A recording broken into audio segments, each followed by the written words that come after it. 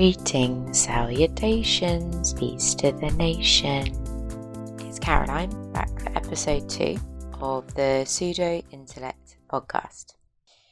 So, hello, I just want to start off really by thanking everyone who listened to the first episode about beliefs and for all the lovely supportive feedback and kind words that I've had about it. Gosh, it was by no means perfect. I acknowledge the sound was dodgy. Particularly in the intro, I didn't really sound like myself either, so serious, but I was just delighted by what people said because it doesn't come naturally to me to put myself out there, so thank you. But of course, I welcome any constructive criticism because I want this show to grow and to be better, and critique is required for that, and this is certainly a work in progress, as you know. Christ, I sound like I think I'm a celeb. It's just, do you know when you cook a meal for strangers? Well, that would make you a chef, wouldn't it? Okay, not cook a meal for strangers. Let's say bake a cake for your colleagues. So they're not family or close friends, so you're more worried than usual whether they're happy with it. Ego thing creeping in here. And you wait with bated breath watching them nodding. Like, did you like it? It feels like that, but way more. Anyway, there you go. So my prep for the first episode was about an hour's reading on how to make a podcast, and then wrote to Nikhil and talked to him as I normally would. Recorded it on my phone with some £17 mics from Amazon. Actually, I shouldn't give them a shout out on this episode because the amount of packaging that they envelop their products in is superfluous, and you'll see why that's relevant quite soon. I'm not just saying random things. Also, shout out to Super Sandra, by the way. I said I would. She's a podcast editor on the app Fiverr. It's a freelance app. She was so helpful to me. So if you're looking to do a podcast yourself, I recommend her. I've tried mastering Audacity. I can use it, but it's so time consuming. I don't think I have adequate male bighorn sheep on my laptop, so need to get that sorted. Anyway, this episode is about veganism and sustainability. So please don't switch off. Please hear me out. Remember, I aim to cover topics that are relevant to everyone. So I know most of you aren't vegans. I know the whole vegan thing is being shoved into your visages from every angle in the media, and the word vegan, it stirs up the image of social justice warrior, holier than thou, preachy, gobby, hippie, self-righteous, elephant pants, attention-seeking, feminist, bigoted, wouldn't be friends with that, wouldn't date that kind of thing. Honestly, I see it when I tell people I am one. I see it in their faces. It often invokes an eye roll. It has a lot of negative connotations associated with it, I'll admit. I even kind of have them, and I am one. But I want to have a discussion today about the rationale for veganism and talk about sustainability within that. That's why it's relevant to everyone. I'll explore the topic in a balanced way, not just to push the vegan agenda. I promise that's not what I'm about. So I've had an open and frank conversation about the pros and cons to ensure it's not just a biased monologue. I wrote to my older brother Patrick, who's a lawyer, to engage in this discussion with me because he likes to debate. He's really smart, he's open-minded, he's fair, a critical thinker, and he's a raging meat eater. Now, this is a gargantuan topic. Honestly, we have missed so many things out, including the use of makeup, medicines tested on animals, about the clothes it's deemed vegans should wear, and the whole debate on how their synthetic particles get into the water system. Christ, we didn't even go into fishing, the fishing industry, plastic, renewables. Are they actually the answer, or is it nuclear? Rabbit holes galore. Didn't even touch them. So I think I even say Earth's heat at some point. I meant sun's heat when talking about the greenhouse effect this is. So just so you don't think I'm an absolute bollocks, just thought I'd mention that. I didn't even do Greta Thunberg, the 16-year-old climate change activist, Justice. I didn't talk about her properly. She's a goddamn hero, adopting a lifestyle that supports her rhetoric. So do check her out. Unless you've been living under a rock, you'll be aware of her. I am recording this intro post conversation with Paddy, so I just wanted to acknowledge some of the gaps. But once we start talking, you'll realise there's just so much to cover. So if people like it, I can do another episode on this topic at some point. And if not, that's cool too. Anyway, let's go. Okay, Paddy, hi. Hi, Cara. Hi, thanks for agreeing to do this. It's all right. With me, taking your valuable time on Sunday. So what prompted you to move from being a vegetarian to becoming vegan? Yeah, so I suppose initially when I was veggie, I was ignorant to a lot of what was going on in the dairy industry. So just to clarify, vegans don't eat dairy or any other animal products. There are a few, like honey. We also don't wear animal products either or use things that have been tested on animals. So I suppose I educated myself a bit more on the dairy industry. Let me go into the dairy industry a bit, and also eggs as well. So cows are meant to live about 20 to 25 years, let's say, if they're not being used for dairy. On average, their lifespan when they're a dairy cow is 4 to 5 years. So what reason is that for? Is it that, at the end of their sort of peak production time, they're dispatched, or is it that they simply live a shorter life? They are bred in order to maximize profits, in order to produce as much milk as possible. So I think people think that they get a bull and they get the bull to have sex with the female cow. But in the factory farming setting, they basically jack off a bull. They either get like a dildo, shove it up his bum, and he ejaculates. They then get this semen and they get a rod and stick it up the cow. Yep. And artificially inseminate her. So I don't actually think people know that. It's not pleasant, and there's no getting away from it, whether people like it or not. So they actually put the female cow in something called, what the industry calls, a rape rack. So she's in a confined space, so they can shove this rod up her. They keep the cow pregnant for pretty much the whole of her life, because the only time that the cow is producing milk, lactating, is when she's pregnant. And then as soon as the calf is born, the calf gets taken away, because the milk, that shit's for us, not for the calf. And obviously, as a mother does, now I know most people don't view animals and human emotions as the same, but it does cause the animal some distress. So if the calf is male, throat gets slit and he's sold as veal. And if it's female, then she's reared as a dairy cow. So generally the reason why they live 4 to 5 years is because they're permanently pregnant. So it's exhaustion on the body. At the end of that life, they're then used for meat. So people think, dairy and meat industry is different. It's pretty much the same thing. So your dairy cow is eventually used for meat. Just in terms of what a dairy cow may go through, you're constantly producing milk, mastitis, so it's an infection of the udder. Actually, some of that pus and blood is going to be in your milk, just so people know. So yes, they do filter it, but they have a certain allowance that they're allowed to leave in. Yeah, it causes premature aging. Also the egg industry as well. So I think people generally are aware of what battery hens are, and that's banned in this country. But there's there's free range, but then there's kind of one step down from that, where they're kept in an enclosure. I think it's caged hens. Caged hens, yes. It ain't great either. There are some processes that I wasn't actually aware of, again, before, in order to, again, maximize the amount of eggs. So people think, well, chickens produce eggs anyway, right? What's the issue? And you're not killing the chicken.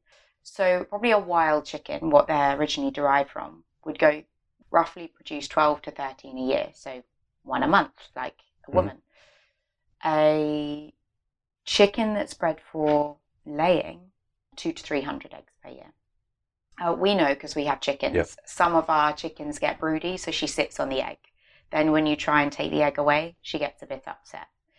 So she's essentially thinking that her baby's been taken away, which isn't too nice. But yes, when the chicken stops laying so much, one process that some industries use, or some companies or whatever use, is they starve the chicken. So 5 to 14 days, apparently, and they put them in the dark. Apparently that rejuvenates some egg production. It depends how you view animals, really. To me, it's kind of black and white, in that it's not nice. It's not nice it for the amounts to animal. cruelty. Absolutely. And people have dogs, and they wouldn't treat their dog that way. And I just struggle with why we view them differently. And it's a societal thing. It's just what we deem as normal. And even then, I can think, let's say you see like a little tiny bug and you step on it and it dies. Are you going to be as upset as if you see a dog get run over? Probably not. This is generally how we just view things, in a bit of an arbitrary way. So I suppose, where is the line, really? I just wanted to say all of that because I don't think people are quite aware of some of the things that go on. They think, we aren't killing the animal, so what's the issue? There's so much more. There's in factory farming as well. We can go on to that a bit more, but actually have you ever watched the film Food Inc? I think I have. Yeah, I watched it ages ago. It's kind of blurred into all the other ones. So I recommend people listening watch that as well. This is such a rabbit hole, this topic, but there's exploitation of people within the industry. So, hey, even if you don't give a fuck about the animals and you care about people, have a look at that film and see what's done to Mexican immigrants. Because essentially, they may come in illegally. They're used in the meat industry. And then these companies call immigration on them and get them deported. So... And probably hold that as a threat over their head. Absolutely, yeah. So it's taking advantage of the environment, people, animals. Absolutely. So what's in the news currently is about the Amazon being on fire, and people are kind of up in arms in that. But I don't think people that realise that 80% of deforestation, and it's not just due, I believe, it's not just due to cattle farming for meat, but it's due to also agriculture as well. So there's deforestation, 80% of it is for farming, whether it's agriculture or meat. And timber. Timber, yes. That's separate in that stat. I believe that's the other 20%. I'd have to look that up. Okay. But about 80% is just for farming. So I'm not saying that veganism is actually the answer. Well, I'd say there are hypocrisies as well in veganism. So let's take, for example, the deforestation issue. There's a lot of deforestation for palm oil. Yep. That's something that I'm currently trying to change. Now that I've gone vegan, I'm now looking at... So people go vegan often due to the animal, like the ethics for animals. And then I'd say the second most popular reason is sustainability. But as you can pick me up on, I know you've spoken to me about it before. It's palm oil. What else were you telling me as well? Well, I suppose it was about, let's take, for example, avocados. They're not grown in this country. Yeah. But there is a huge appetite now in this country for avocados. It is driving up the prices in the countries where they're produced, where it's been a staple for tens of thousands of years. So that essentially, I was reading the stat the other day, it said that in Mexico, the cost of a kilo of avocados is now $3, which is essentially the daily minimum wage. Yeah. So it's pricing the indigenous people out of a staple. Yeah. And that's, it's not sustainable. It's, ethically questionable.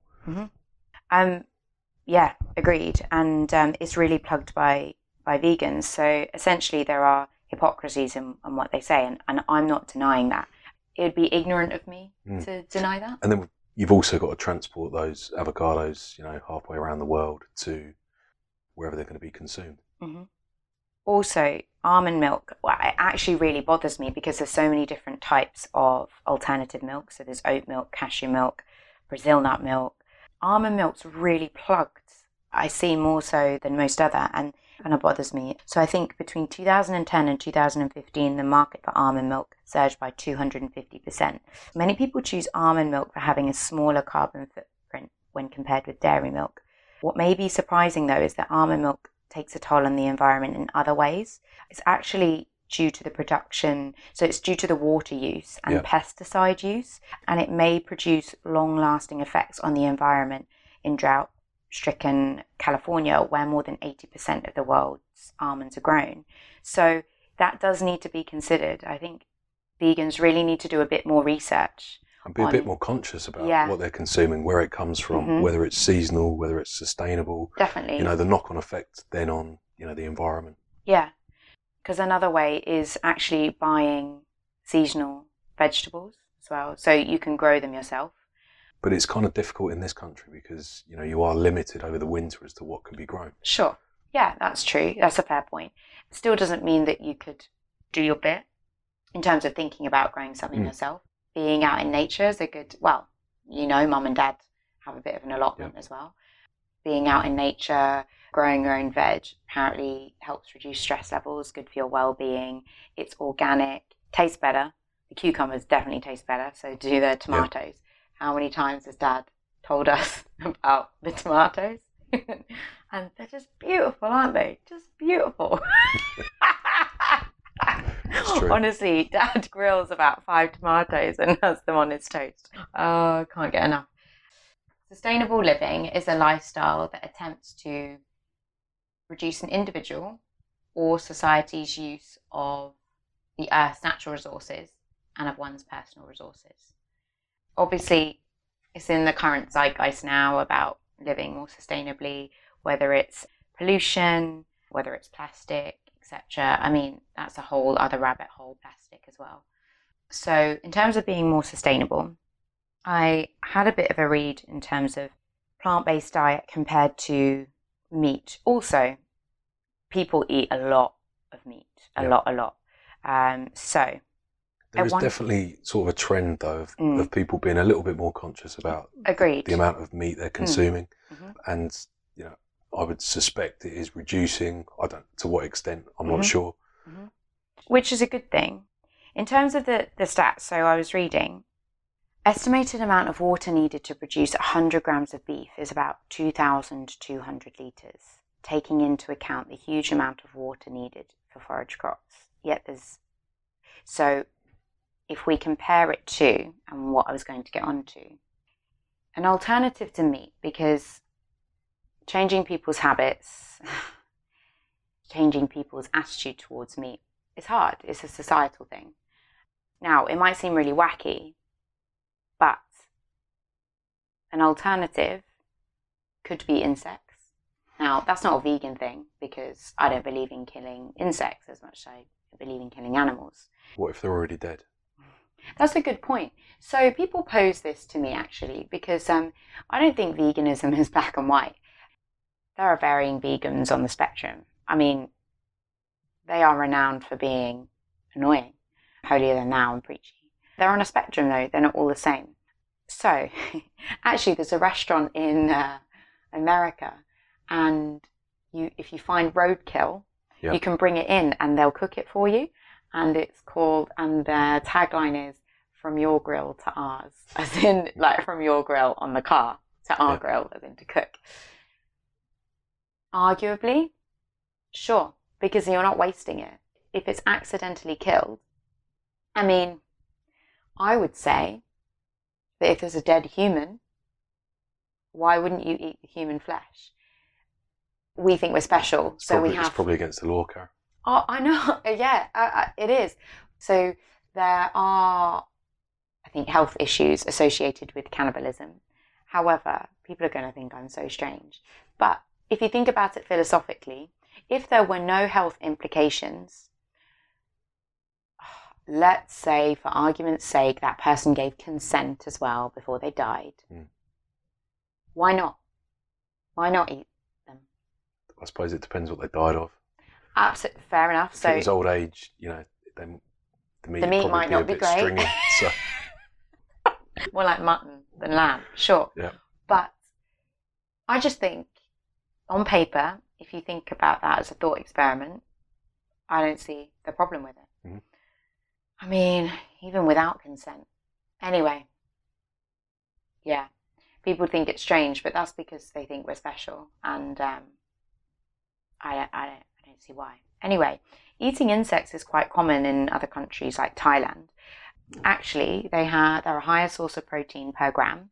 They're really there's a good amount of nutrition in them as well. So they have selenium, amino acids, B12. The overheads are cheaper. You don't require the vast amount of farmland. Essentially, you could farm insects. A lot less water is required. So they're thinking on average about 2,000 times less water per 100 grams of insects than a beef. Now, when people go to Thailand, it's seen as like a novelty food. But it looks like an insect, right? Yep. Your beef burger doesn't look like a cow. It looks like a burger. And you've been conditioned that it looks good. People don't tend to eat things that look like the original animal. So why not make an insect that looks like a burger? So I think that could be one alternative. Now, that's not a vegan perspective because you're killing insects, so that wouldn't be something I would do. Mm-hmm. But people are hard to change. So I think we need to think of, if we're just thinking about sustainability wise, because, hey, for everyone listening, it's your world too. And you need to start acting like your house is on fire, because it is. Greta Thunberg, follow her on Instagram, and she has a lot of good things to say about how urgent climate change is. And we really need to do something about it. So what people could say about eating insects is, it does kind of challenge your social norms. They look disgusting, etc. What I would say to you is, what does a lobster look like? To me, that looks like an insect. Oysters aren't particularly palatable. No. It was a brave man that first ate an oyster. Exactly. It looks like a giant bogey. Yeah. Also, someone was doing some weird shit with a cow in order to discover that they could drink that juice. So I find it funny what people are disgusted by, that people are like, I'm not going to eat an insect. It's cultural norms, isn't it? Absolutely. And I understand that. I just think people need to be brave and to challenge those. So just have a think about it for a second. You eat black pudding. I did that because our uncle Noel, he can't say black pudding. He goes black pudding. That's congealed blood and fat, isn't it? And it's a superfood, apparently. Is it? Yeah. What, really? Yep. Superfood, though, I'm quite suspect of that. Quite a low fat content. Does it? Yeah. Oh, okay. I stand corrected then. But if you think about what it's made from, it's not made from the best parts of the animal. I know, but if we're looking at killing an animal, why not use all of the animal? Agreed. Yeah, absolutely. So I suppose my point here is that people are disgusted by insects, but actually look at what you're eating. You're eating congealed blood and insects of the sea in the form of shellfish and lobster, etc. So maybe just have a think about that, and you're just kind of being hypocritical there, and just challenge yourself a bit. And it's taste, Yeah. Also, that meat's convenient and very it's cheap. Convenient. Yeah. So I think that could be one alternative. Another thing is lab meat. So from stem cells, so they're growing meat in labs. So no consciousness from an animal. I think the first burger cost about £1 million. But is one of the issues with veganism if it's derived from an animal? So those stem cells are initially derived from an animal. Clearly, there's not going to be ongoing suffering, but agreed. Where did the original come from? Yeah, absolutely. In terms of the stem cells, I'd have to find out whether you actually need to kill the animal or not. But if you have to think about the bigger picture. So I'm a vegan and I wouldn't kill an animal. However, if I want to massively reduce the suffering and so actually make this a widespread thing so that the majority of the population adopt it, well, then I think lab meat is the way to go. Just because you say to people, oh, animals suffer and, the climate is suffering, people don't want to change. They have their habits. Lots of people don't view animals in the same way as I do, as pretty much equal to us. Some people are ignorant and don't even think they feel pain, or they just don't care. Yeah. And I think then we need to compensate for that attitude. And what's handy as well is that Petri dishes are round. So when you grow the meat, it's already burger shaped. So lab meat, I think I really want them to expedite that because I know that came out quite a while ago. Haven't really heard much since, but yeah, that could be a way to go. People don't need to change their habits. You can still have your meat without the suffering. A thing I've read recently, it was a couple in the UK, not sure exactly where, but they took over an arable farm. The yields on the crops they were growing weren't particularly good due to the soil, due to, overuse historically. So they decided to go back to cattle farming livestock. So they essentially went high welfare, organic, and essentially just allowed the animals to free roam round the land. And basically there was kind of a turnaround in terms of the ecology. So the animals were obviously happy because they weren't pumping sort of antibiotics into the animals. The dung essentially from the animals was more useful because they had 12 different types of worm, a load of different types of dung beetle. These took the nutrients down into the soil, regenerated the soil. One of the issues as well with sort of meat production is methane production from the animals. Because they were allowing things to for nature to take its course. There was particular plants that grew that the animals consumed, and it cut down the actual methane production. So there was a better sort of, I suppose, gut profile in the animals, which meant they simply produced less methane. But yeah, and that sort of has kind of been a success. Now, clearly, you can't do that on the industrial scale that meat production currently is. But if people started to become more conscious about where their food came from, invested in this sort of thing, if everyone sort of played the game, played their part, you could still consume meat. The animals would have a good standard of living. The meat itself is more health beneficial. But yeah. And again, just to clarify, because there may be vegans listening, from a vegan perspective, I agree. I don't want to kill an animal for meat. So I would disagree with that. However, let's think about the wider population. Think about other people's attitudes. They still want to eat meat and they deem it okay to kill an animal. I think actually that's probably what a lot of the population imagine farms are already like. Do you know what I mean? So they think, hey, I see cows in the field. They look all right. And then they just go off to the abattoir and they have a quick death, and that's okay. They've lived a good life. Everyone's got to die, right? I think I'd probably have less of an issue if that were the case, but I have exposure to farming. An ex-boyfriend of mine was actually a farmer, and hey, they kept their animals well in relative terms. However, I did see them buying cattle from other farms who didn't come in a good state. Hey, the irony, right, that I was veggie at the time, was going out with a cattle farmer, I know.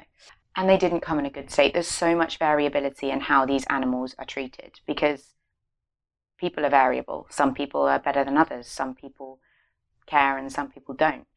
And I don't want to use the word dehumanize because I know people don't see them as kind of human, but when you're dealing with things on such a large scale, they're just, if you look at the videos of these factory farms, they just see it as a thing. People not become desensitized. So desensitized. They don't see it as a sentient being, and it is. I know you may not rank it on the same level as a human, but it still feels pain and it still feels fear, and that's an awful reality because it can't even rationalize. It doesn't know why it's going through it. A human can rationalize pain, like there may be an end to this. If I do this, I might be able to get out of it.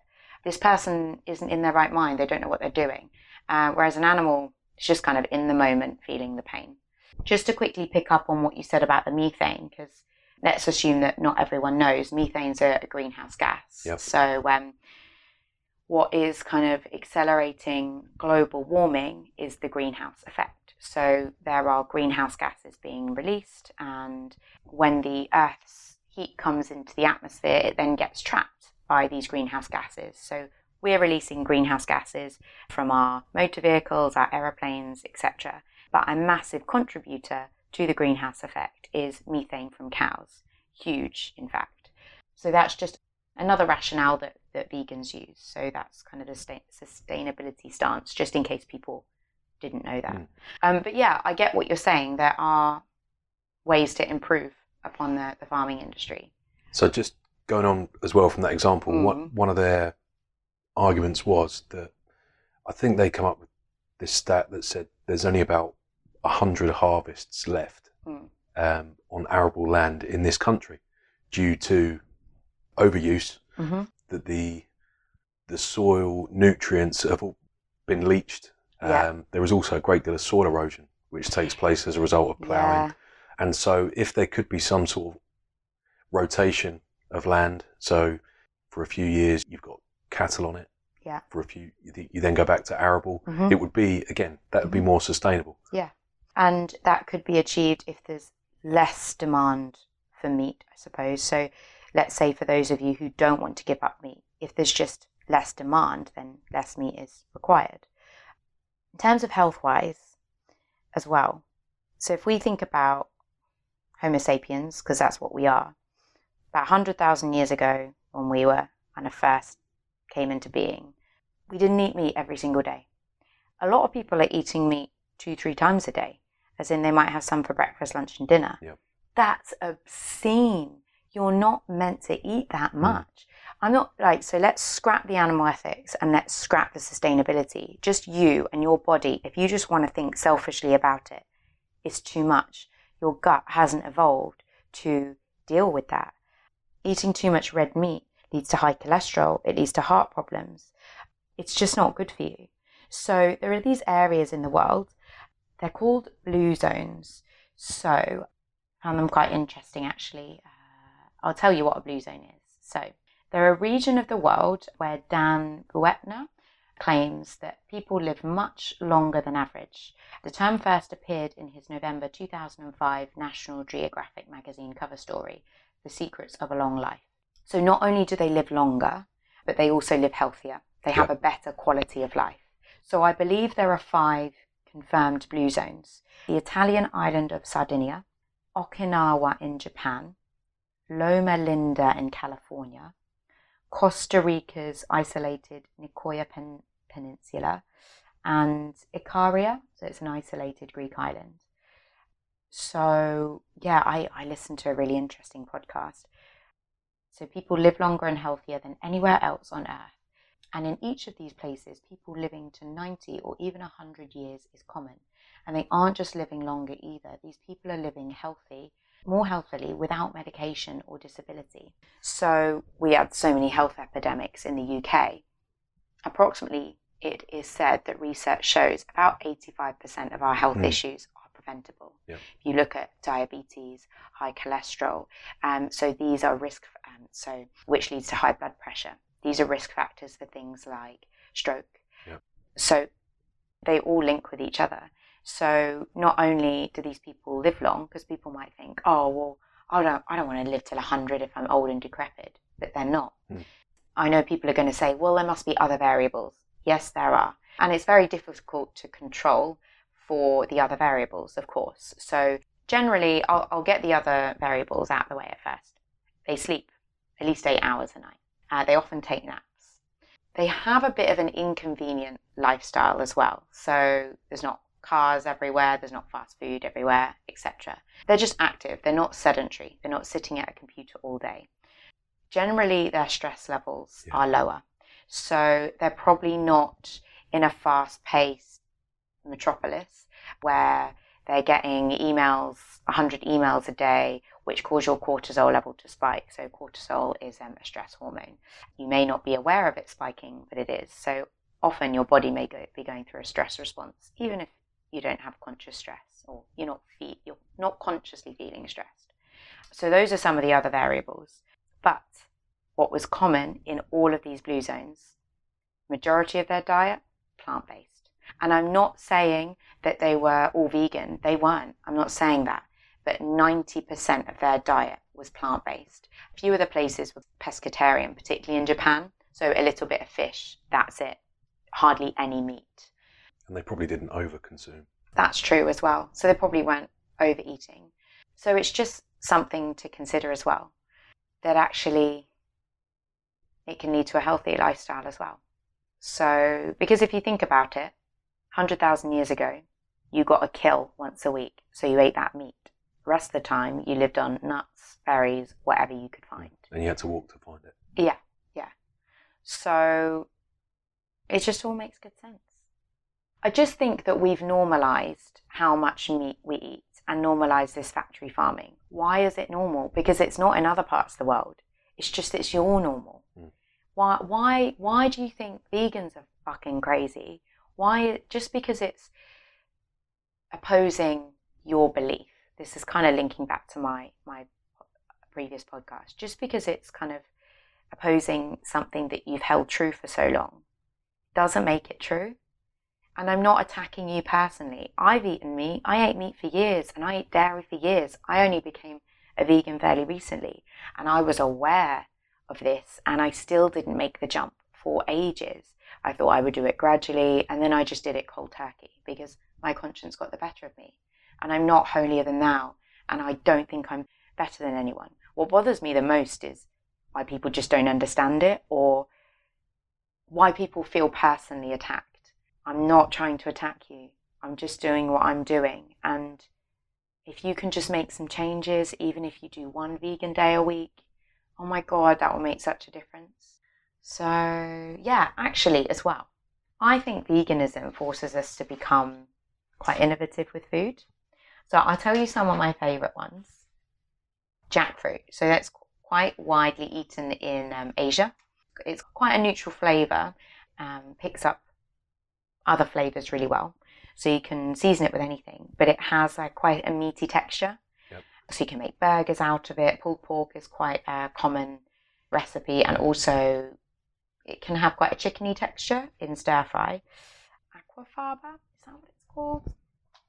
Yeah, the chickpea juice. So you get your can of chickpeas and you take out your chickpeas, you drain off the juice. And where have I written it down? Because I just call it chickpea juice.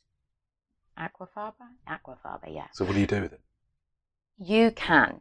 It's a replacement for egg whites. So meringue, however you make meringue, I think it's egg whites and sugar. And sugar, yeah. Yeah.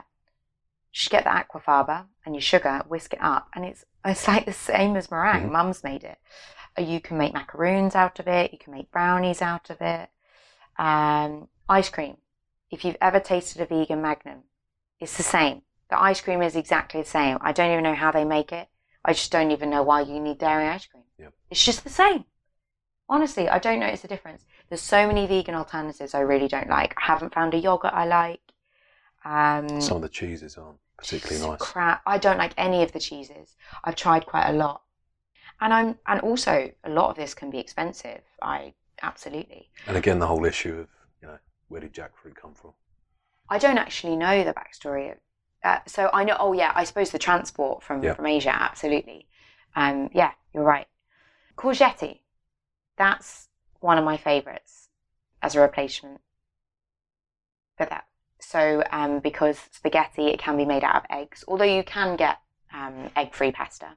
Yeah, I think most of the pasta, the dry pasta that we buy, is egg-free. I don't think it's got eggs in it, yeah. Yeah, but it can be another alternative. Mm-hmm. You don't need to have egg pasta, and there are really good egg-free alternatives. Also, as well, people say, well, where do you get your protein from? Where do you get your calcium from? Well, we've just been sold by the dairy industry that milk is where you get your calcium from. That is just a random push that they made. There are better sources of calcium than milk. Yep. You don't need to get it from cow titty juice. You really don't. So, I mean, chickpeas are something like 20%, or per 100 grams of chickpea, there's 20 grams of protein. Yes. So, some really interesting, this was one I saw. Now, I'm going to explain it, so I'm not here to deceive you at all. I am completely aware of the drawbacks of veganism, and I'm not trying to sell it to be something that it's not. So, broccoli, there are 11.1 grams of protein per 100 calories in broccoli. 6.4 grams of protein per 100 calories in steak. So there is more protein per 100 calories in broccoli than there is in steak. But you'd have to eat a lot of broccoli to get the same amount of calories, because obviously there's less. But it's just showing you that you can get protein even from vegetables. Also, equal amount of protein in spinach than there is in fish and chicken. Calcium, just some vegetables that you'll find a lot of calcium in: broccoli, cabbage, okra. You also find it in soya, pulses. Bread is fortified with calcium, sesame seeds, tahini. There's just so many other sources. It's just to let people know. And of course, you do need to pre-plan a bit. So obviously, practically, you just need to think about what you're eating a little bit more. But once it becomes your norm, it's easy. People are like, oh, isn't it hard? It's difficult initially. It's less convenient. It's less convenient, yeah, definitely. But you get used to it. You just get used to what you know. A lot of places are catching on. Mm-hmm. You know, my local now has a vegan special. Yeah. There's pretty much always one vegan option. And the thing is, you don't need to be, like people say, oh, be embarrassed about it. I'm really not one of them, like, Mr. Waiter, I'm vegan, so I can't have this. I'm like, oh, could I just have this dish without the creme fraiche, please? That's it. Yep. Then you're vegan. Like, you don't need to be a little bitch about it, basically. Because I really don't walk around with like a vegan badge on. That's not what I'm about. In fact, the word still does carry some negative connotations for me, I'll admit.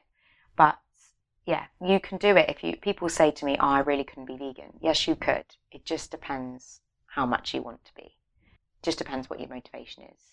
You can do it if you want to. Do you know what is handy? I have no willpower. Willpower's weak. So at work, when there's cake, I can't eat the cake.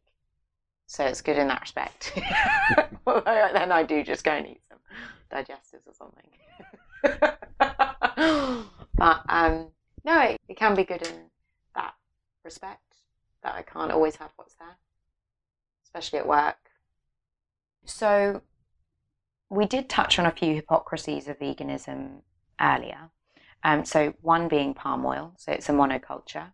There's a lot of deforestation for palm oil. So that is ubiquitous in all our products. If you just go to your cupboard, I guarantee 80% of your products have palm oil in. It's in chocolate. It's in your Aldi rosemary crackers, which I love.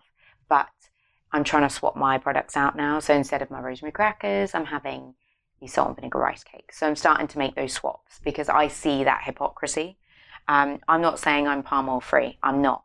But so I'm buying this peanut butter that has sustainable palm oil. Yeah. Now I'm just making these changes gradually because it is hard and it is expensive. But I just feel like if I don't, then it's just undermining kind of what I'm doing with the veganism thing. I suppose a similar thing to that could be high street fashion. Agreed. Yeah, absolutely. I love clothes. If anyone knows me, love clothes, love fashion. Fast fashion is so damaging to the environment. So that's the next goal. But one step at a time, because changing habits is hard. That's probably going to be the most painful one for you, I would say. Probably, yes, I agree. I would love to set up my own fashion line that's sustainable. That would be great. Yeah, I think that's going to be a painful one for me, definitely. I mean, being vegan was hard, but yeah, agreed. So, and also travel. Yep. I don't think people view it like that, but because it's Ryanair flight is so cheap, we just jet off all over the world just on a whim. It's so bad for the environment. It's cheaper to go on holiday abroad than it is to go on holiday in this country for a similar period to a similar standard. I know. I just went to the Cotswolds. The robbing bastards. Yeah. It's so expensive. I could have gone 2 nights away to the continent, probably for roughly the same price. Yep. So, yeah, travel, I'm just kind of saying some of these things to consider. So, I mentioned her earlier, Greta Thunberg. She's quite a young girl. I don't even know what age 16. She is. Is she? Yep. So she's hasn't been to school now in quite a while, has she? In a year or so. She's so cool, man. Check her Instagram out. She's also written a little book. She's basically going on her agenda is global warming and climate change. So she's sailing around the world. I think it might be that she's sailing around the world. The way she's going to meet people and getting to other countries is sailing, right. not via plane, because she's practicing what she's preaching. So these people there's some irony in that people might be, there might be a vegan or something that plugs sustainability as one of their rationale for being a vegan, yet they're a blogger. For a conference. Exactly. There's some sort of blogger and they're being paid for something and they'll go and fly in across the world. Exactly, for a conference, for a meeting, or for a photo shoot. It's like, you've just flown across the world and you're not fully practicing what you preach. Now, oh my God, it's never ending, right? Where do you draw the line? I know. I'm just highlighting this as something to think about. So really... But I don't think we can expect perfection. Of course not. I mean, really, you just need to go and find your own little plot of land and live. Pretty much. Yeah. What would you call it? Like, be completely self-sufficient. But subsistence farming, I think. Yes. Unless you ostracize yourself from society, it's near on impossible. But just to be aware of these things, and you can make small changes in your everyday life. You have cold showers, don't you? How did that come about again? Basically, my boiler was playing up, and well, I refused not to have a shower, so I just cracked on and had cold showers, and then for some reason started to almost enjoy them. So I've just carried on having cold showers. So cold showers, because you're not requiring heat to warm them up, to warm up your water, that's another way that you can be a little bit more sustainable in your everyday life. Actually, there are benefits to cold showers. So I think people may have heard of those people that go and do like cold water swimming and open water swimming. And there are found to be health benefits. Like scientists have done research on that. So apparently it increases alertness, which it would. I think that's quite obvious. I suppose that's the benefit for me. Yeah. It wakes you up in the morning. Wakes you up in the morning, definitely. Apparently it refines hair and skin. Don't know what the evidence is for that. Well, just look at me. You look like you're in your second trimester of pregnancy, glowing. Also, it improves immunity. So there is evidence for that. Oh, my iPad has just gone dead. Reduces depression as well. So again, if we're going to go back to evolutionary-wise, we wouldn't have had warm showers. So you're kind of just going more in line with what your body would have naturally adapted to. Yeah. Look, I know it's hard. So what I've started to do is I have my warm shower and I finish it off cold. So I've started to get myself used to it. It's probably not the best time to start doing this because it's almost October and it's getting cold and it's horrible when you get out of your shower. Then again, I suppose it's not as bad because once you're already cold in the shower, so when you get out, it's just the same. Yeah. And I'm relatively well insulated, so it's probably not as bad for me. People don't know what you look like. You don't need to be so harsh on yourself. But yeah, so cold showers, that's another one that you can have. So people might find this disgusting, but I'm just going to go ahead and say it. I'm the only one that really uses the main bathroom. Yep. So after a piss, I don't flush the toilet. If I'm like home in the evening, because I know I'll have another piss. So I'll flush it after like every couple of pisses. I'll flush after a poo, but not after one piss. Because what's the big deal? It's just sitting in the toilet bowl. It's not hurting anyone. Yeah. I'm the only one who's using it. Hey, even if I wasn't, I suppose out of politeness. But anyway, I do that. Have you thought about flushing the poo with the piss? Yeah. Flushing the poo with the piss. What do you mean? Well, instead of using water. Oh, okay. So I poo on top of my piss in order to... What? No, you piss on top of your poo. Oh. I don't generate enough piss. Is this bit staying in? Yes. You can all do your bit, is what I'm saying. I'm bearing all here. And evidence shows that, it's very hard to change habits, and we do what is easy. So our brains, the way they work is that they try and be efficient. We have biases and voyeurisms, and we do what's easy because we have to make so many decisions in one day. And that is useful. That is useful for life. So we can make quick decisions and we have habits, and that is when our body knows better than our mind. And meat is ubiquitous, and because of the demand, and because of the scale it's produced, it's super cheap, like particularly chicken. But actually veganism doesn't have to be expensive. So, agreed, the alternatives like the yogurt and the cheese alternatives, they are expensive. Although I believe that as the demand increases, then it should bring the cost down over time. But generally, most of what I eat is vegetable, and then I just season the shit out of it. And I just do it in loads of different ways. And you can do it really affordably. You just need to look up recipes and just be a little bit inventive with it. But if you think sort of pulses, so chickpeas, lentils, so things cheap. like this, really cheap. So cheap. 33p for a can of butter beans. If you look at India, one of the main dishes would be, I don't know, some sort of dal. Yeah, and dal. You've got the protein content covered. You will be left satisfied. Yeah, it's certainly doable. But they are. It's so cheap to buy and make filling, satisfying dinners from. Definitely, yeah. So it's a misconception. People think, I can't go vegan, that it's really expensive. It doesn't have to be. It really doesn't. I only buy. God, I can't even think what alternatives I buy because I don't really use the milks personally. But if you wanted to, then yeah, they can be. But actually, even in Aldi, they're not. So oat milk isn't too bad. In relative terms, it's a little bit more expensive than cow milk, but I think it's like £2 a litre.